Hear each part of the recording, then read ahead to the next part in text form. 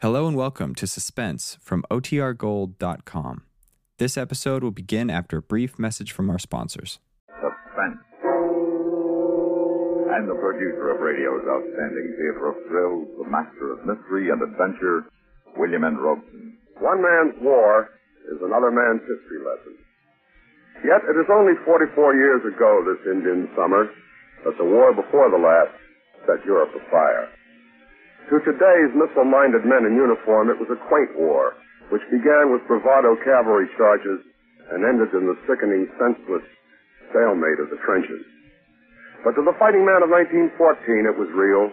Its bullets killed, its shrapnel tore the flesh, its grenades disemboweled. And whatever else it may have failed to accomplish, that First World War inspired some of the century's best literature, an example of which you are about to hear.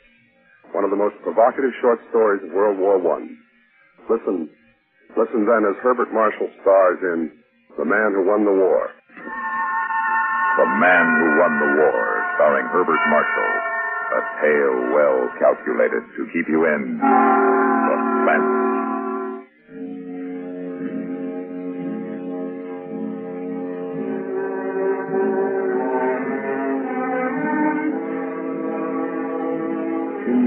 Long time in any man's life, and beyond counting when it is spent in disgrace and exile. It was 10 years ago tonight I first set foot upon this Flemish beach. I returned here tonight under a sort of compulsion, like a criminal returning to the scene of his crime. But I am no criminal, and what I did here 10 years ago was no crime. Oh, I'm so tired of forever staying, and of forever being disbelieved. Guten Abend. Huh? What? Who's that? It's I. You're not Rector. Did I not see you at dinner tonight? At the inn in the village? Oh, yes, I'm staying there. And I believe we are the only two guests. Won't you sit down? This driftwood log should be big enough for two. Thank you. You are English, Mr. Oh, yes, excuse me. Bradman's the name, Roger Bradman. Yes, I'm English. And you, I take it, you're German. That's right, Mr. Bradman. 10 years ago, we were at each other's throats. Yeah. And for what? What indeed? If I may say so, Mr. Bradman, it seems strange to find an Englishman in a channel watering place in October. Yes, I suppose it does. Midsummer at the time we flocked to the beaches. But then you don't find any Germans on the Belgian coast these days, at any time of the year. No, we are not exactly welcome here. And no wonder, after what we did to this country. It could have been worse. Did it? You might have won the war instead of losing it. Here on this beach 10 years ago. What? 10 years ago tonight on this beach. That's when you lost the war. I know because I'm the man who won the war. That is a most extravagant statement, Oh, my I'm friend. well aware of it. No one has ever believed it. No one. But it's true. Perhaps I would believe it. Would you? I might if I knew the details. You wouldn't be interested. No one is. I am very much interested. I can't for the life of me see why. Believe me, Herr Bradman, I would like very much to hear your story. Very well. You see, when the war began, I was placed in command of the destroyer Fire Drake, attached to Admiral Hood's battle forces, North Sea Patrol. On the night of October the 28th, 1914, the Fire Drake was cruising up the Belgian coast to join the main fleet. We had taken aboard some extra shells and ammunition at Plymouth, along with several cases of Scotch whiskey, since the fleet was looking forward to extended action. And I'm afraid those cases were uppermost in our mind that night as we sat around the wardroom after dinner. I say, Commander, what brand of whiskey did ship's supplies put aboard? I didn't think of looking. I did. Cameron Highlander, it said on the boxes. And a very bonny brogue, too. That wouldn't be a hint, would it, Mr. Gilliam? Oh, no, sir. But it is nippy on deck tonight. Do you concur, Mr. Ainsley? Yes, indeed, sir. The wind's got a bite to it. Man could catch himself a nasty cold out there tonight. Very well, you scoundrel. Hopper, Aye, sir. go down to the storeroom and break out a bottle of that whiskey we took aboard this afternoon. Aye, sir. Any news on the fighting front in Flanders, sir? What there is all bad. Our forces have a handful in the center. On the right, the French are just barely holding. But the real danger is right off there, to starboard. How's that, sir? The left flank, the Belgian sector. Von Kluck's Third Army is pressing hard. If he breaks through the Belgian line, you can write off France. The Kaiser will be in Paris in a week. Oh, here's Hopper with our wee drop. You needn't have bought the whole case, Hopper. I wanted you to see it, sir. I opened 4 of them, and the contents are all the same. Yes, I was right. It says Cameron Highlander on the box. Yeah, yes, sir, but the contents are not Cameron Islander whiskey. They're Cameron Islander uniforms. What? Yes, sir. See? Here's the kilt, and the Glengarrys, and the sporrans. Where's the whiskey?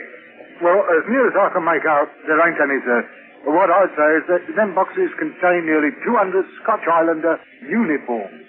I'm afraid this will be a dry voyage, gentlemen. So what shall I do with these boxes, sir?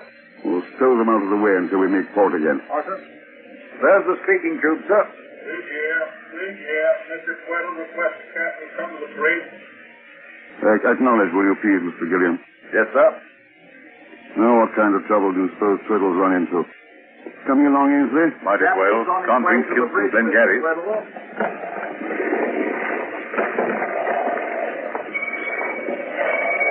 Freshening up a bit. Aye, she'll be on the beam ends before morning.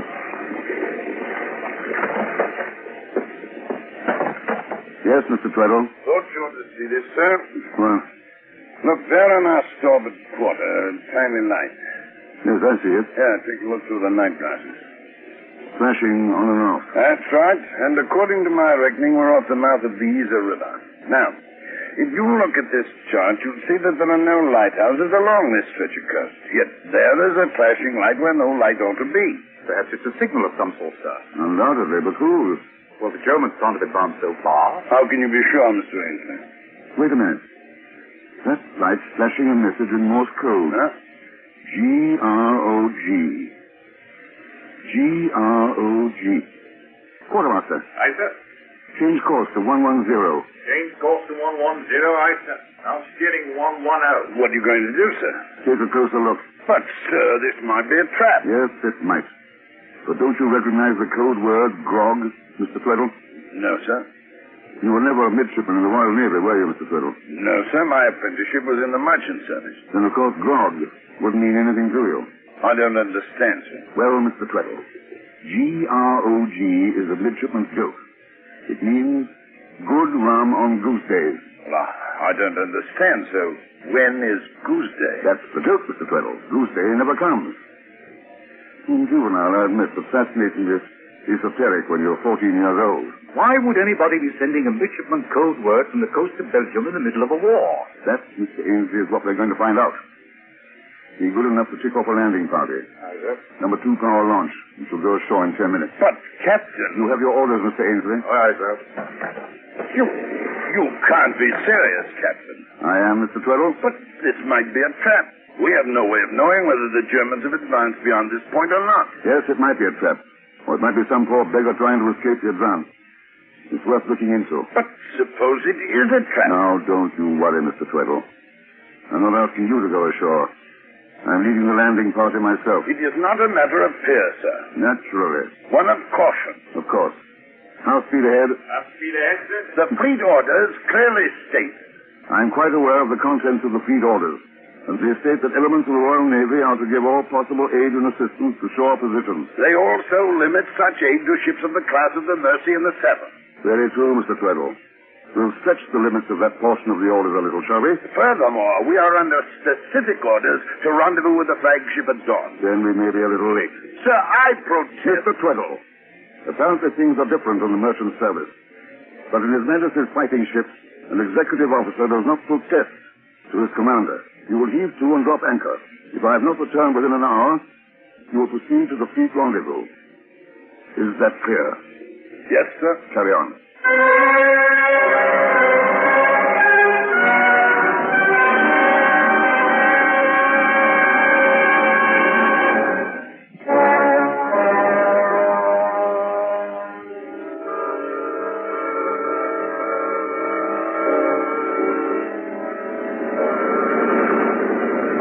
about half a mile down the beach from the light now, sir.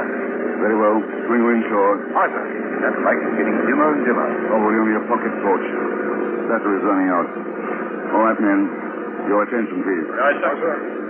When we hit the beach, we'll spread out 10 feet apart and proceed toward that light.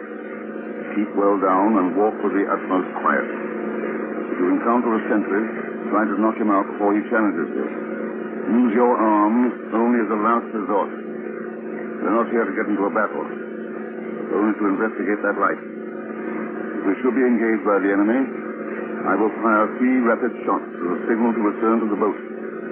Hopper and Sturgeon will remain with the boat. And Hopper. Yes, sir. If we have to retreat in a hurry, wait until the last possible moment before you shove off. Yes, sir. Any questions? No, sir. All very clear, sir. Well, brace yourself, lads, for coming into the surf. Now, men, over the side and hold your rifles high.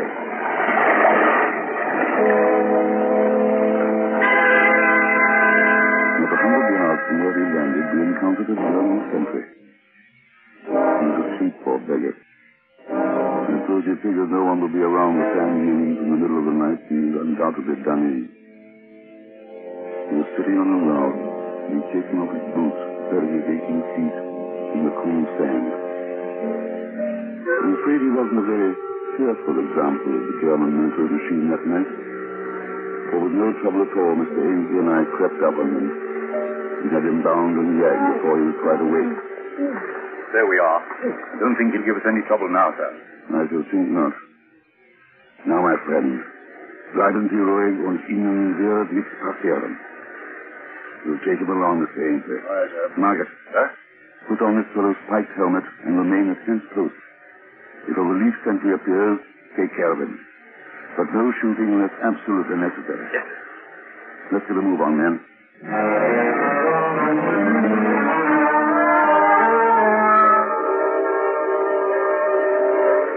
Just a moment, sir. Look there. What are heard voices? Lightning horse.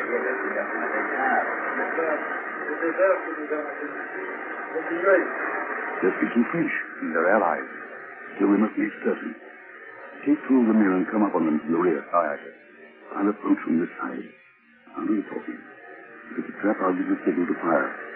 After one volley, break for it. And rendezvous at the launch. Yes, sir.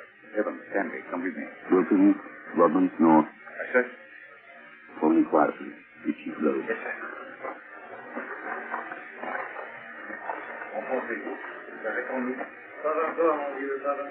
Allô? Que faites-vous là? Qu'est-ce qui se passe?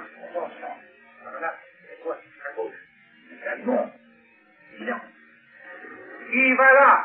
Vos amis, anglais. Ah, monsieur. Enfin. Par ici. What did he say, sir? He said to approach. They're Belgians or French. Come on, men.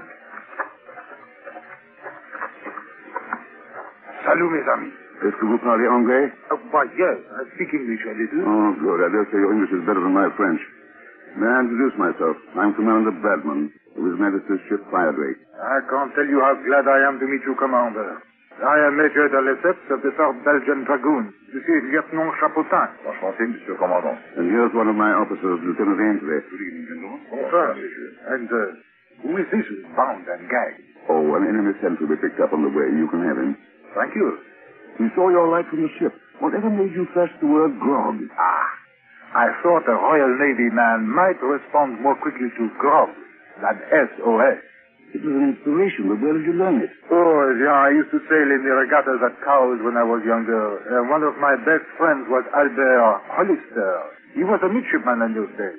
Percy Hollister. Know him well. He's Striper now. Gunnery officer on the Repulse.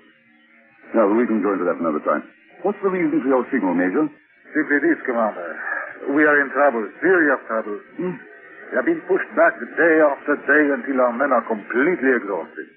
Our orders are to make a stand here at the Isère River, long enough to give the sappers time to blow the dikes. Once the dikes are broken, the river should stop the enemy. How long will it take to blow the dikes? We must hold the line until sundown. Roughly 18 hours. And you can't do that. I seriously doubt it, Commander. We have appealed to your army for help, but it is completely engaged on our right and can send us no reinforcements. The French are too far south, and they have their hands full, too. Now, it was my suggestion that tonight start meeting to seek help from the sea, as is our last chance. Well, what do you want us to do? Stand by us and bring your guns to bear on the enemy's advance. But we're only a destroyer, Major. We haven't enough firepower to do any good whatsoever. And we haven't the range for offshore bombardment. Then we are finished. So is the war. There's nothing between Von Kluck and Paris but us. I'm sorry, Major. Écoutez, they're starting the barrage early this morning. I suppose they know this is the last day. We stood there listening to the angry boom of the big guns, each man alone with his hopeless thoughts. My gaze wandered to the hapless German sentry lying where we had dumped him in the sand. His eyes were wide open with fear, and he looked like a schoolboy victim of some upper-class ragging. His bare legs protruding skinnerly from his rolled-up trousers. Bare legs? Mr. Ainsley. Sir. The kilt. The kilt, sir? Yes, he can put a company of Cameron Highlanders into the Belgian lines. I'm sorry, sir. I don't quite follow. Major, we can help you. Oh, it's a long, long shot, but it might work. What might work? Come on, man. Somebody made a botch back in Plymouth and loaded us with cases of Scotch uniforms instead of Scotch whiskey. There are nearly 200 complete uniforms of the first Cameron Highlanders aboard. Yes, but I don't... We'll give them to you. Put them on a company of your men. Let them show themselves in the front lines when the attack begins this morning. And perhaps, the Germans will think the British have rushed in a crack division to reinforce you. Yes, it might work. We can let you have a few Lewis guns, too. But they won't be much help unless the uniforms do the trick. Well, it is, as you say, a long shot, but let's try it, sir. Very well. Mr. Ainsley? Sir.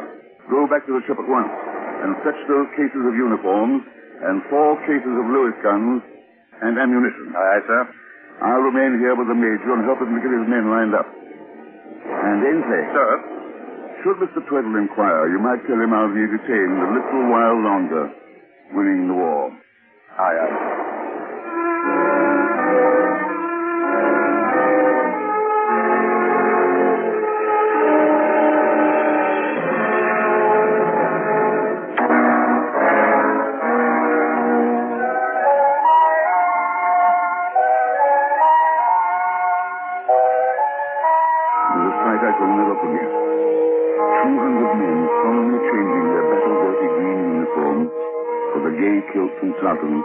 In the pale light of the setting moon.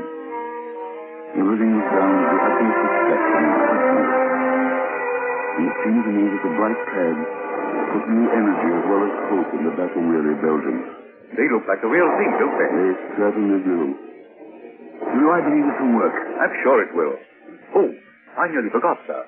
What, Ainsley? Mr. Tweddle asked me to tell you the flagship has been trying to reach you on the wireless. What do they want? Mr. Tweddle didn't say, sir. No, they'll have to wait till this business is finished. Mr. Tweddle said he'd reply, sir. Oh, very well, then. Well, Commander, that's the last of them. 1,000 thanks, sir. Not at all. Scott kilts are precious little use to a ship full of sailors. But they may do a turn for you this morning. I feel sure they will. Well, we must be on our way. Less than an hour till daybreak. Goodbye, Major. Goodbye, Commander. You must look me up after the war. Always reach me at the Navy Club in James's Square. Thank you, sir. I'll do that. Au revoir. Au revoir, Major. Bonne chance and all that sort of thing.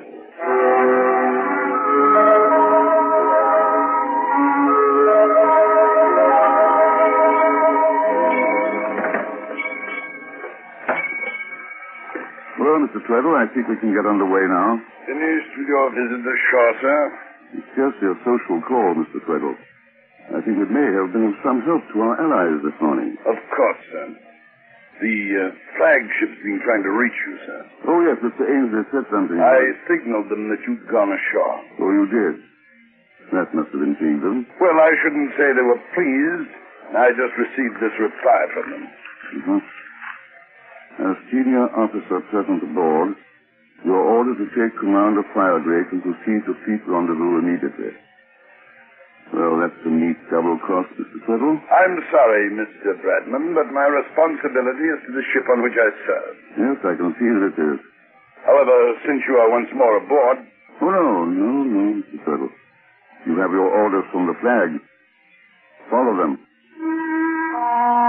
Meddling rule-book sailor, his captious wireless message has made an unnecessary embarrassment for me. But I had no doubt that my explanation of the night's work would fully satisfy the Admiral. So let Mr. Tweddle have his little moment of triumphant command. I stood up in the starboard bridge wing as it pulled away from the Belgian coast.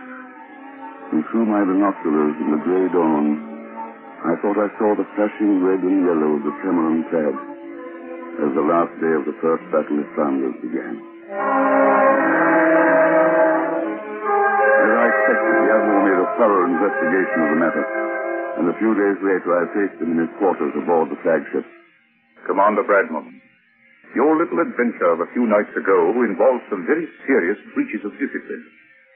You disposed of war material without authorization. You left your ship without authorization. You deliberately violated the fleet orders regarding assistance to land forces. And I managed to stop the German advance dead in its tracks. We know that the German advance has been stopped, Commander, but it was stopped by opening the dikes of the Yser River, a plan which has been part of the Belgian and French grand strategy for years. Sir, the dikes would never have been opened if the Belgian line hadn't held that last day of the battle. And they held because the German attack was slowed down. And it was slowed down because the Germans thought the Belgians were reinforced by the 1st Cameron Highlanders. I have given your story the benefit of every doubt, Commander. I've even queried the Belgian General Staff to try to substantiate it. I have the reply. They have no record of any unit being outfitted in Highlanders' uniform. This was not a General Staff matter. It was on a regimental level. I may say there is even some doubt on the part of the members of your crew whether or not the men who received the uniforms were Belgians. What? Yes. Mr. Tweddle says... Mr. Tweddle, that meddling fool from the cargo That's ship... enough, Commander. It is the decision of the Fleet Inquiry Board that you be relieved of your command, placed in irons, and be returned to Hull to face court-martial.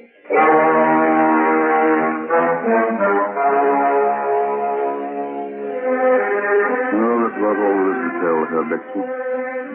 The court-martial at Hull sustained the Board of Inquiry's decision, and I spent the rest of the war in prison. Afterwards, I naturally had to leave England.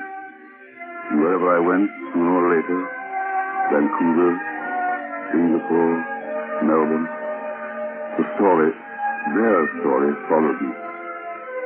Sooner or later, some ex-Navy man would turn up to recognize me, and I would have to move on. And that's the way it's been since. Moving. Moving, always moving. Until at last I was compelled to return to this very spot where it all happened. Why, I don't know. I know. You do? Yes. To find someone who believes you are the man who won the war. Do you believe it? Yes. You see, I too have been compelled to return here tonight. You? Why? Because I am the man who lost the war. What? Yes. I am the German sentry you found asleep at his post. Then there was nothing more to say. Nothing to say. He turned and walked slowly back along the beach toward the sleeping town. I suppose the truth is loneliest name on earth.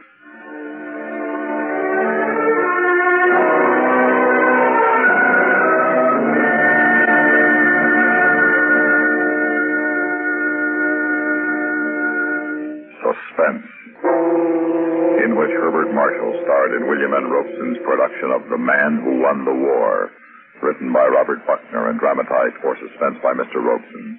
Herbert Marshall and The Man Who Won the War were Abraham Sofair, Ramsey Hill, Ben Wright, Ted DeCorsia, and Barney Phillips. Listen again next week when we return with another tale well calculated to keep you in suspense.